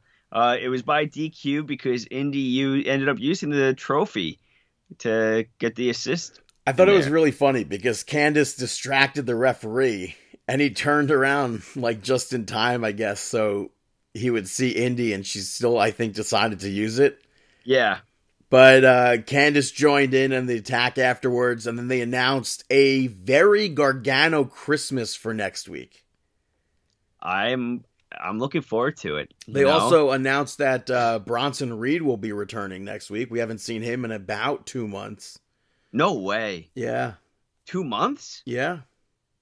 Wow. No. Yeah. Yeah. Was the last time we saw him was probably that Halloween show, right? It was about 2 months ago. Wow. Next up, you had Karrion Kross pick up the victory over Desmond Troy. Karrion Kross, he's not missing a step. His entrance was longer than the match. Yeah, right? And then afterwards, he challenged Damian Priest to a match for New Year's Evil, which eventually did get made official. I'm looking forward to it. And the thing that stinks is, I guess, Karrion Kross has to win. And I really am a big fan of Damian Priest, so it kind of stinks that he's going to have to lose this. Yeah. But I think it's going to be a hard-hitting battle for sure. We saw Mackenzie Mitchell interviewing Isaiah Swerve Scott about not shaking Jake Atlas's hand last week, and he was saying that he was just frustrated and people are blowing it out of proportion, and announced that him and Jake Atlas have a rematch next week, and also kind of put Atlas down while talking about him. Yeah. So it's not he's definitely turning heel. It's bound to happen. After Swerve Scott left, Everrise walked in. Finally, I've been asking for weeks for them to get a live promo on NXT TV, and finally it happened. And they said that their match from last week, their loss, was stricken from the record book, I guess. And I thought this was so funny when Matt Martell's asking Mackenzie Mitchell if she wants to take a swing. He's so fired up. I thought it was so funny. I thought that it was a good segment. I'm such a fan of Everrise. I say that every time they're on television. So, and then throughout the night, we saw Dexter Lumis up, I guess you would say, on a podium, drawing on a tablet, and it was revealed earlier in the night. He drew the New Year's Evil logo, which makes me wonder if he actually designed that logo himself or if he's just redrawing it. But later on, he drew himself with the word host pointing to him. So Dexter Lumis will be the host of New Year's Evil, which I think is cool that they're having hosts. I mean, we saw Shotzi Blackheart host Halloween Havoc. Mm-hmm. I'm not so sure if we had a host of Great American Bash, but I like how they were They were like, "How is he going to host? He doesn't speak." Yeah, which is kind of cool because maybe we're going to see him do a ton of drawings that night, which I'm totally a fan of. That's a possibility. It would be cool if they sold his artwork on the website. that definitely needs to happen. And I think, I'm almost certain it was Dexter Loomis that somebody I read on Twitter tell a story a few weeks ago that they were at a convention and Pat Patterson and Gerald Briscoe were sitting in like the corner. They weren't like supposed to be there signing or whatever. Mm-hmm. And the guy really wanted something signed by Patterson and Briscoe, and he didn't have anything, so he went up to Loomis. I think it was Dexter Loomis, and told him, like, they're supposed to be leaving at this time. I really need a piece so I can get it signed. So throughout the whole day, Dexter Loomis drew up a caricature of Gerald Briscoe and Pat Patterson so the guy could get it signed. Right, and who was this guy? I think it was just some random guy, like a random fan. I'm almost certain that's true. I wonder how much he paid him for that. Yeah, I don't know, but I think I really thought it was super cool when I saw it on Twitter. I'm not sure if it was Loomis or not, but because if it is, I mean, you really have to pay him for his time, you know? Yeah. Because figure, like, for that time that he spends focused on drawing something for you, it's taken away from times to shake hands and sign autographs and make money off of that way. So the guy must have given him a good amount of money, which kind of blows my mind that somebody would do that for Briscoe and Patterson, the Stooges. It could completely be. I could be completely wrong too, but I really don't think I am. But I could definitely be wrong. Could be. In the main event of the evening, you had Toni Storm pick up the victory over Rhea Ripley. Gonzalez getting a nice little assist in there. Yeah. Behind the referee's back, she lawn darted Rhea Ripley into the ring post. And then Toni Storm hitting that Storm Zero. Yeah. Yeah, I love her finisher, but because it goes so fast with the flip, I get nervous. Like, I'm like, please, I hope this doesn't mess up. Just because it's a fast-paced kind of it's a tiger bomb. Yeah. A sit-down tiger bomb. There's a rumor going around that You know what Lindsay Lohan says about rumors, right? I'm tired of rumors stalling. I'm sick of being tired. That's one of my all-time favorite segments, by the way, with Eugene. Well, thank you. Eugene, yeah. Christy Hemme and William Regal, and a Lindsay Lohan CD. Thank you, Regal. I don't know why I didn't go to that Monday Night Raw. It was at the Nassau Coliseum, but there's a rumor that a second NXT show will be coming. Ooh. It's, by the way that they described it, it sounds like Evolve, but billed as NXT instead. It was kind of described as like an NXT minor league system, led by Gabe Sapolsky. So, when would they air it though? Tuesdays. I have no idea. What day do they not have something? I mean, WWE doesn't right now have anything on Tuesday. They don't have anything on Thursday. They have NXT UK, which we'll move on to. Yeah, when is UK? Thursday. For us, it's at 3 p.m. In the UK, it's 8 p.m. And when's main event? Oh, main event doesn't, I think main event gets put on Wednesdays. I'm not sure. All right, yeah. But what about that UK? Yeah, it kicks off with Kaylee Ray defeating Isla Dawn. I feel like if the champion's going to be winning the match, the title could be on the line. But I liked commentary mentioning Sasha Banks' statement about Kaylee Ray and how she has a private jet and she could always fly over to England and have the match with Kaylee Ray and show who the real champion is or whatever. I doubt we'll ever see that, but who knows? And then later on, they announced a number one contender match happening in 3 weeks for the women's championship. It's going to be Ginny taking on Piper Niven. They also aired a Ben Carter video package, which I popped for. There were rumors of Ben Carter being signed by WWE, but nothing was set in stone. They had William Regal, a few of the NXT UK talents, putting him over, as well as Seth Rollins, who trained Ben Carter. If you're unfamiliar with Ben Carter, he's the guy that blew people away in AEW. He had one match, I believe it was. And I think he caught COVID at that Collective Indie show. I'm not positive. So that like stopped any like AEW momentum he had. And then instantly like WWE, I guess, I feel like they would have seen that clip of him wrestling on AEW and were like, oh, we have to have this guy.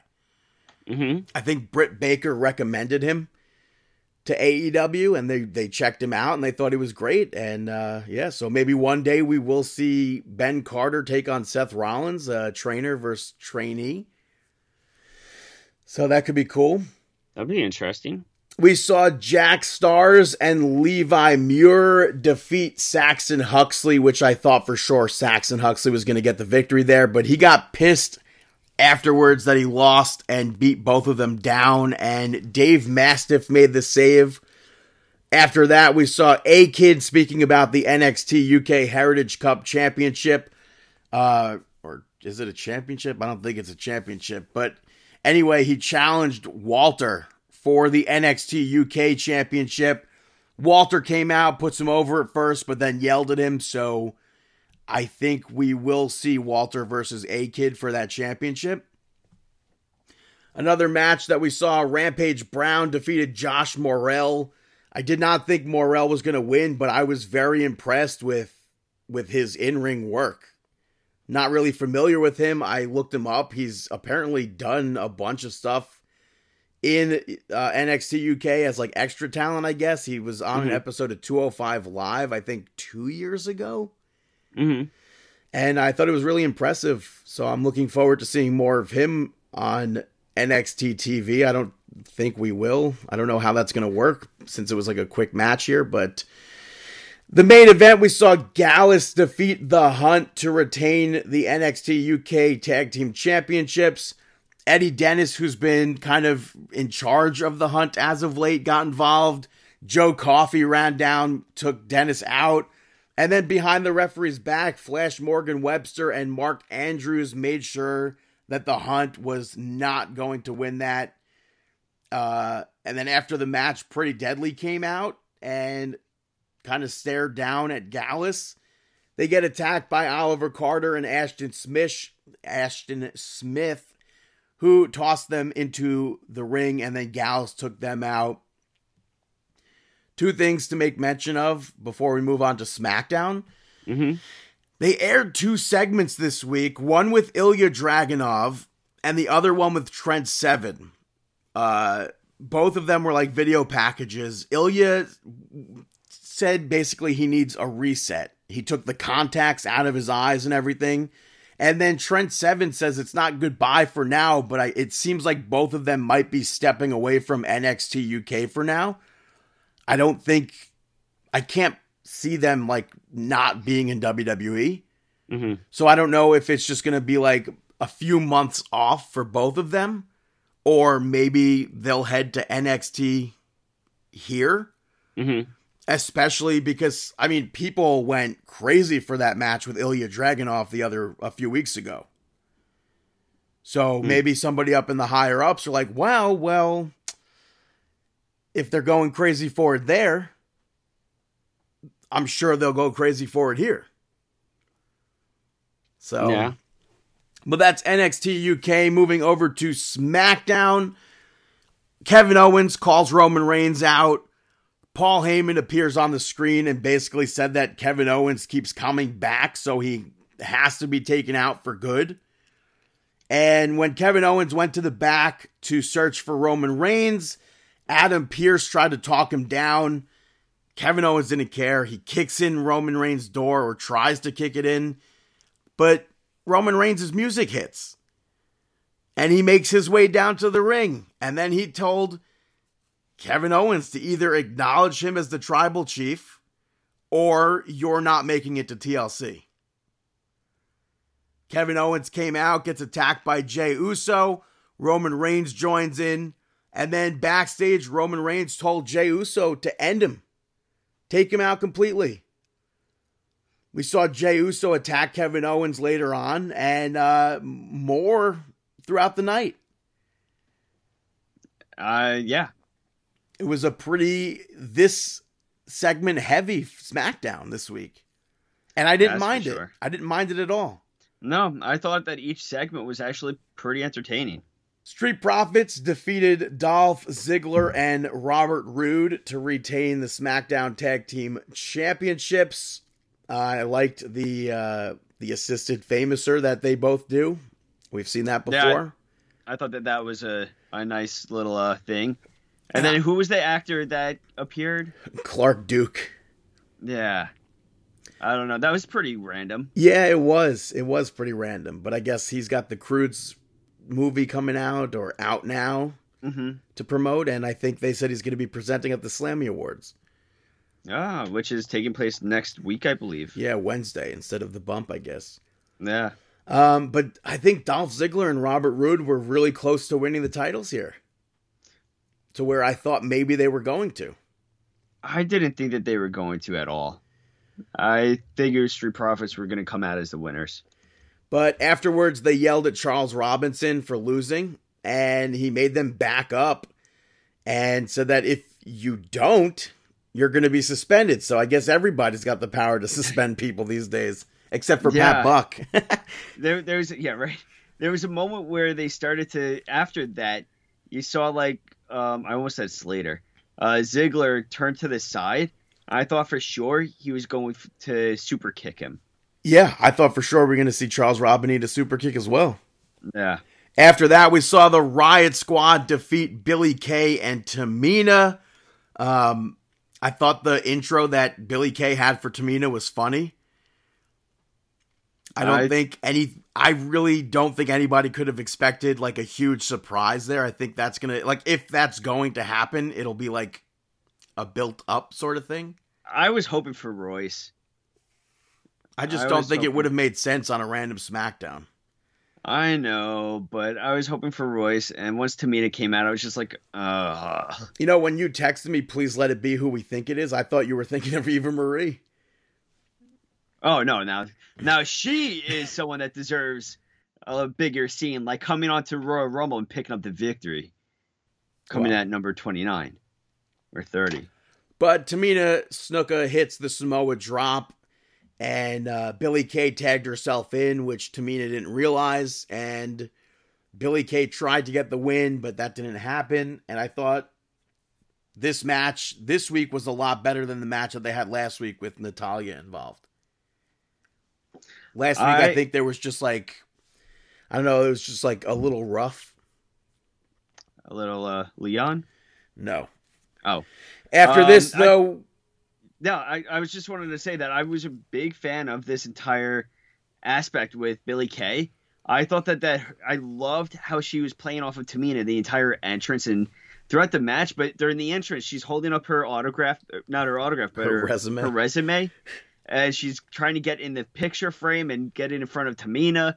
And I thought she's just a genius at acting in the mannerisms. And she reminds me a lot of Alexander Wolf, which maybe you'll get it, but not many people. Yeah, that's a stretch for people who don't understand what you're talking about at all. You're talking about facials, basically. Yeah, but his way and mannerisms and facial reactions to playing off everyone else in the ring was perfect, and she's doing the same exact thing, and I love it. And I'm happy that it doesn't seem like she's forgotten about. Yeah, and totally, I agree with you. Segment up next, we saw the Carmella Champagne Toast, which was her basically just trashing Sasha Banks.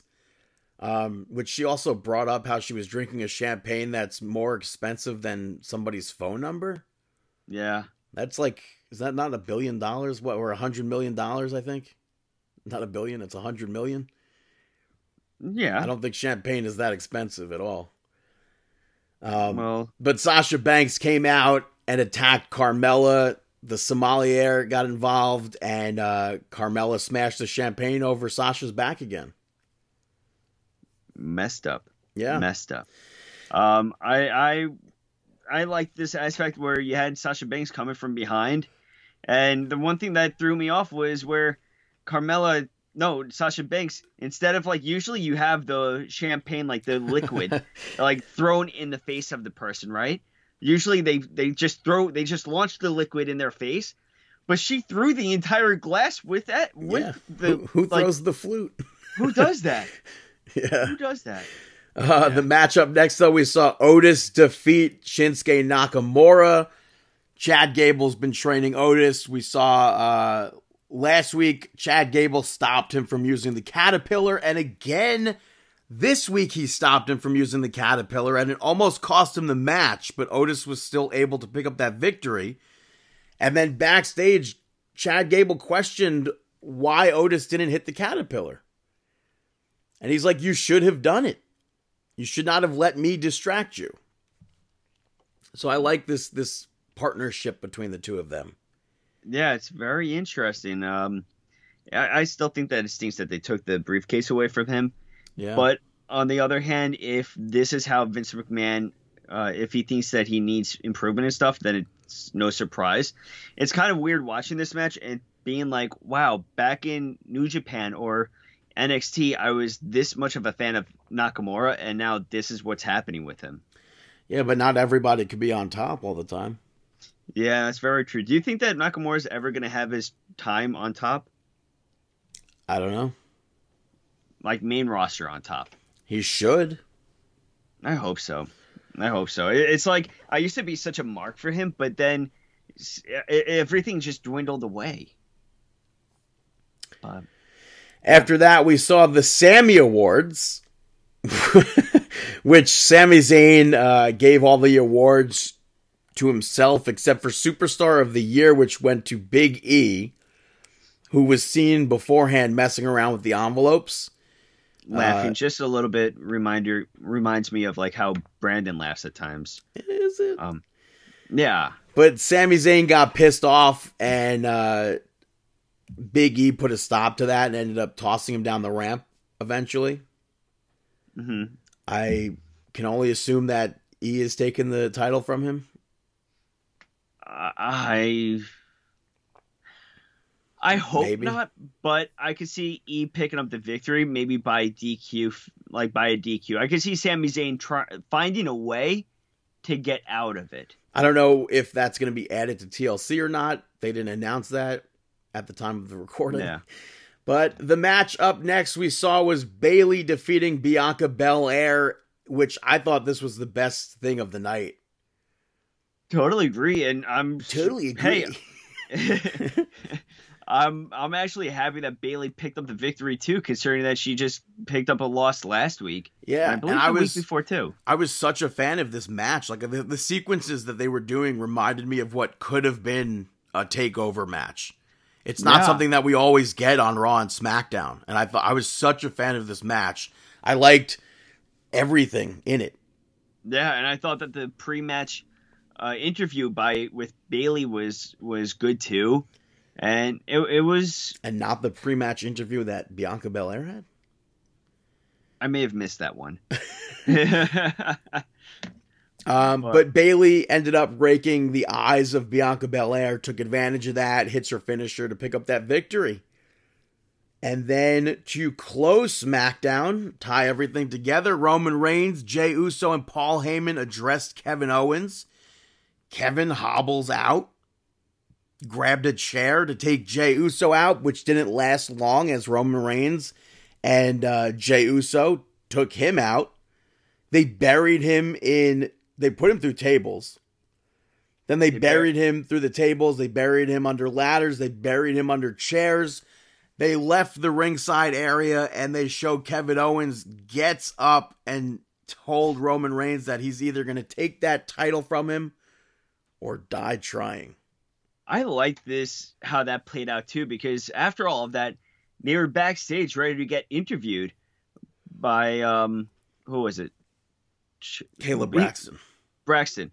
They were about to be interviewed, and you see in the background, like, you see Kevin Owens start to set up the chair with his arms and stuff, and he just crawls on top of the chair and then he gets on the mic. And I thought that playing out was just really cool. Yeah. But that was SmackDown. Moving over to tables, ladders, and chairs. Oh my! Could you believe it's been so long since we've been to not since we've been to it, but since we went to TLC? Would you be surprised if I told you I barely remember it? I think it was 8 years. It was the Shield's first match.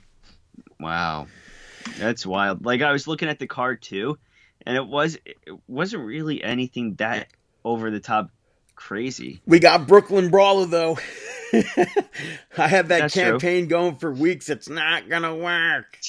Not that I think I had anything to do with Brooklyn Brawler actually wrestling at Barclays Center, but Don't doubt yourself, kid. But WWE TLC taking place at Tropicana Field. Wow, what a new venue. The Thunderdome. Mm-hmm. A match that was added not on Monday Night Raw, but throughout the week it was announced that there was going to be a Firefly Inferno match, the first of its kind. I don't know how you win. I don't know how it's going to look. Maybe it'll be at the Swamp. I don't know. But the Fiend will be taking on Randy Orton in that. I have to assume Fiend is winning. I gotta agree with you. I'm going with the Fiend. I have no idea. I'm going Fiend. For the Raw Tag Team Championships, you have the New Day. Not going to do it, I guess. I never know when you want me to do it or not. New Day. Taking on the Hurt Business. I hope New Day wins. I'm sticking with New Day. Although I could very much so see the Hurt Business winning. And really, ultimately, wouldn't have a problem with that because I like Cedric Alexander and I like Shelton Benjamin. Huh. I am going to go with Hurt Business. And I feel like it's going to be something playing off of Cedric Alexander over maybe he picks up the victory, but not in the good way. He doesn't rub Shelton the right way. For the WWE Women's Tag Team Championships, Nia Jax and Shayna Baszler will be defending the titles against Asuka and an unknown partner. Shayna Baszler and Nia Jax have been champions since August, the end of August. I think maybe it's time that we get new champions, but again, unless it's going to be Kairi Sane, not really sure I want it to be Asuka. When it was Asuka and Lana as a gimmick, I wouldn't have minded, but I don't want... She's already Raw champion, so... Yeah. So I'm going to say Nia Jax and Shayna Baszler. Unless it's Kairi Sane. Unless it's the Kabuki Warriors. I totally agree with you. I think that it's going to be Jax and Baszler picking up the victory. Again, unless it's also, I think if it's Charlotte and Asuka, then we would see Charlotte and Asuka pick up the victory. Uh-huh. I think maybe it's just better off for me to say Asuka and the TBD. Yeah. For the WWE SmackDown Women's Championship, Sasha Banks is defending the title against Carmella in what I wished was going to be a TLC match, but that's not the case. I'm going to say Sasha Banks retains. Riding high from the season finale of The Mandalorian.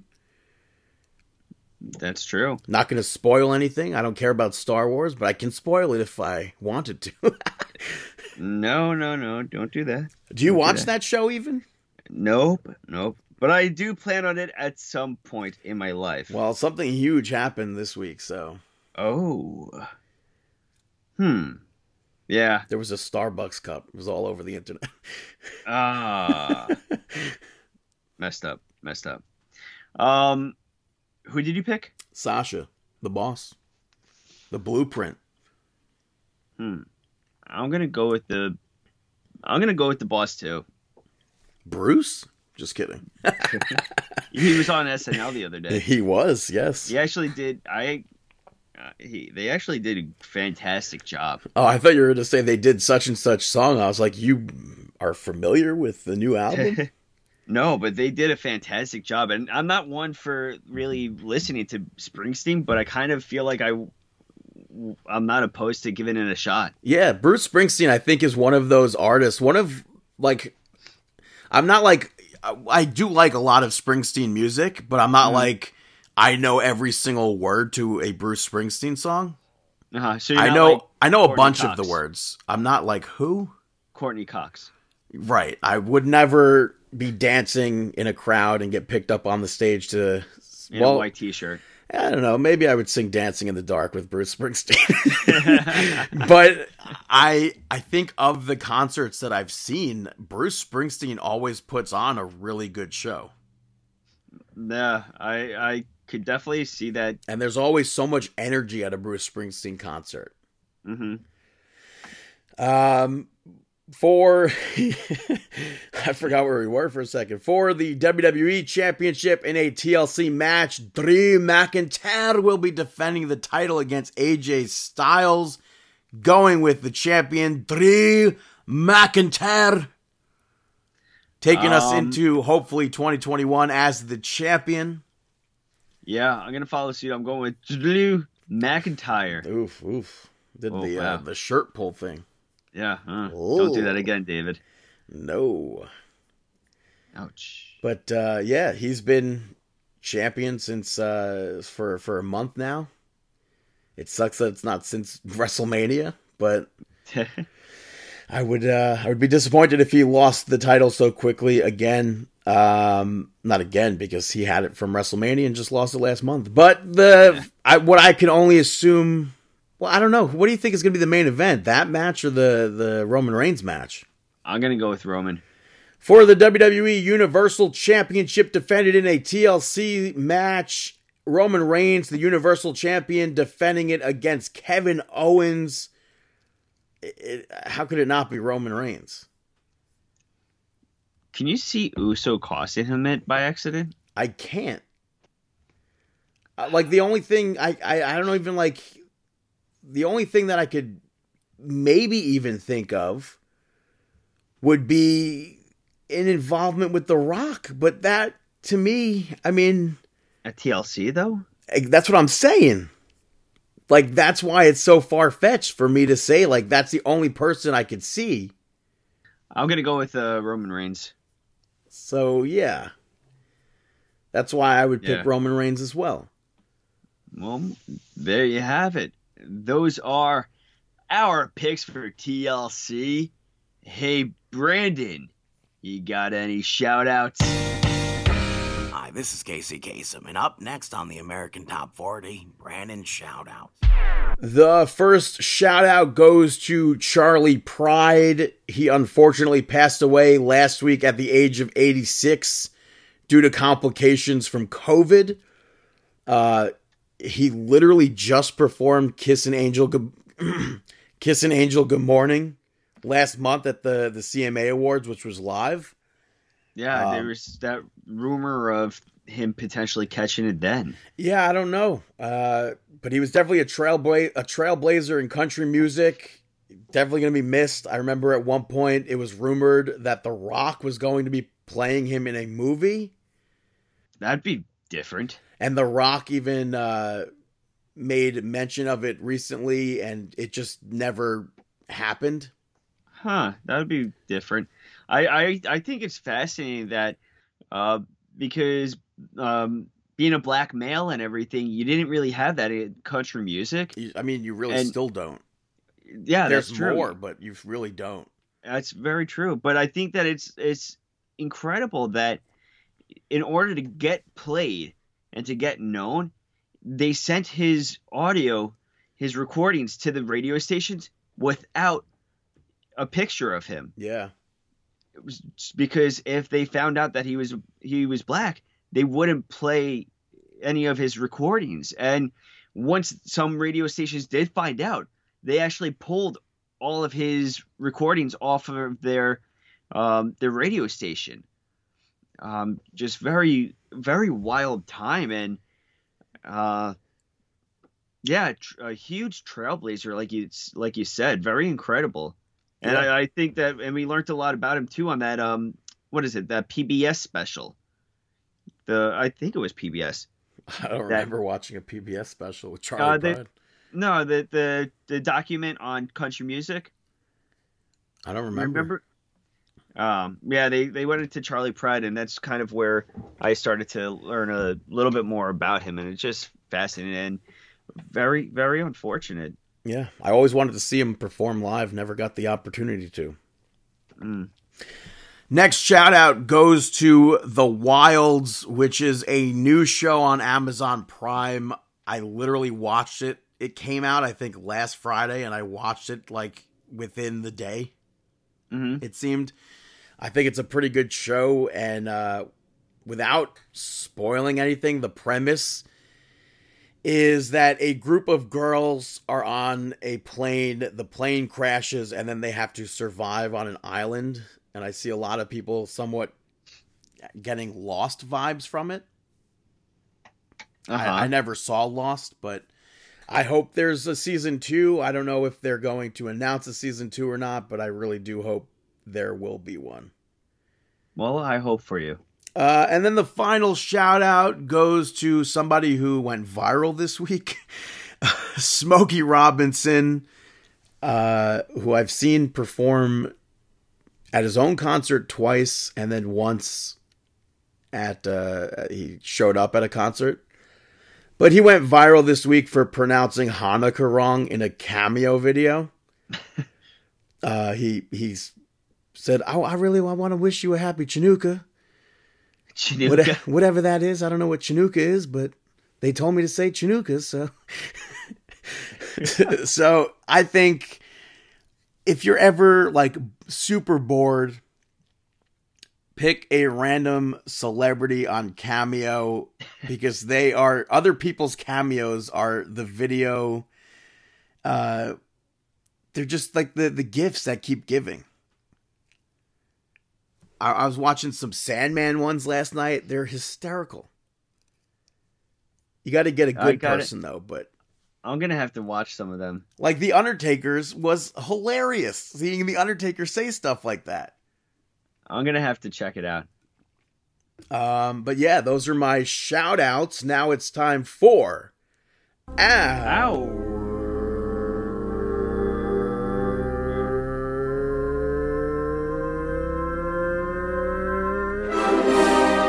Mark Out Moment of the Week. That is right, our Mark Out Moment of the Week. I discussed it earlier with Chris a little bit. I watched Triple Mania this past Saturday, and they had the Marvel match based off of the Marvel Lucha Pops. And during I think it was during the entrances that the wrestlers were making, I completely forgot that Disney owned Marvel. So in Spanish, they were talking in Spanish, but I popped hearing Disney mentioned, because I completely, like, for that split second, you don't like associate Disney with Marvel all the time. Yeah. So I kind of marked out for that.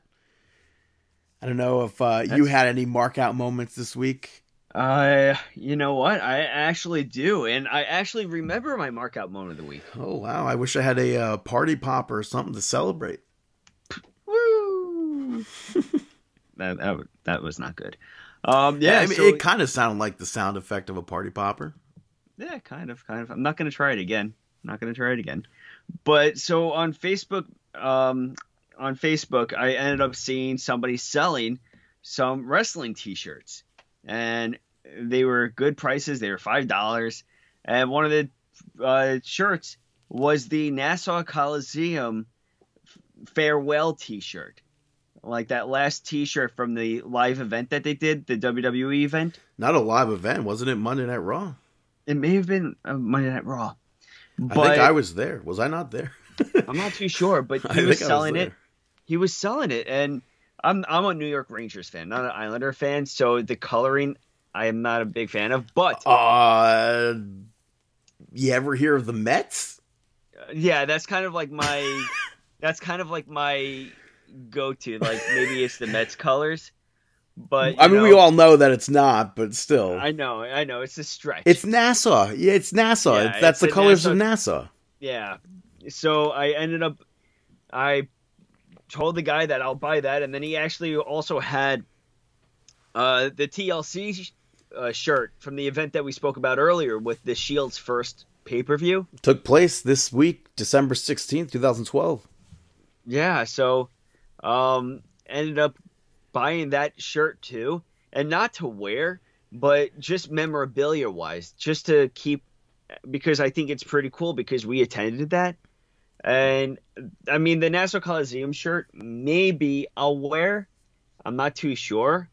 I kind of want to keep, I don't know, I like Chris's idea. Chris has his framed on a wall. Right. I think that's a pretty cool idea. So I'm not too sure what I'm going to do with it, but I ended up meeting up with the guy. His name is Brian, and it was awesome, you know. And we got to speak about some AEW. He's a big fan of AEW, so we spoke about AEW a bit and the comparisons with that and NXT. And by the way, that night, I still think Naomi should have won the Divas Championship from Eve. Yeah. Nothing stands out for me from that night. Not even the giant chair that Big Show used in his chairs match against Sheamus? No. I remember we went to that bar beforehand or after. I went to after. Before? Yeah. I think we met Josh. I think we met Josh after it. Or before it. You know what? Well, because was he with us or no? He wasn't with us. I don't think he was with us. I think it was just us, Andrew, and Juan. Brad. Oh, and Brad. Yeah, Brad was there too. Yeah, but so I bought that T-shirt. I bought the Coliseum shirt, and now I'm like checking on Facebook Market a lot more because I guess it's not too bad to buy stuff on there. And yeah, so I marked out for getting my hands on those two T-shirts. So very cool. Yeah, and that's our mark out moment of the week. That is episode 515. You could check us out, markinout.com, facebook.com/markinout, twitter.com/markinout, at BTTG161 on Twitter and Instagram, at DaveTheRave_MO, at Chris Sweendog. We have a YouTube channel, youtube.com/markinout11, as well as Instagram, markinout11 on Instagram. Check us out, prowrestlingtees.com/markinout, Spotify, Apple Podcasts, everything that you want to listen to a podcast on, we might be there. Just search for our name. And then go to manscaped.com, use the code regardless to save yourself 20% and you get free shipping. We wish you the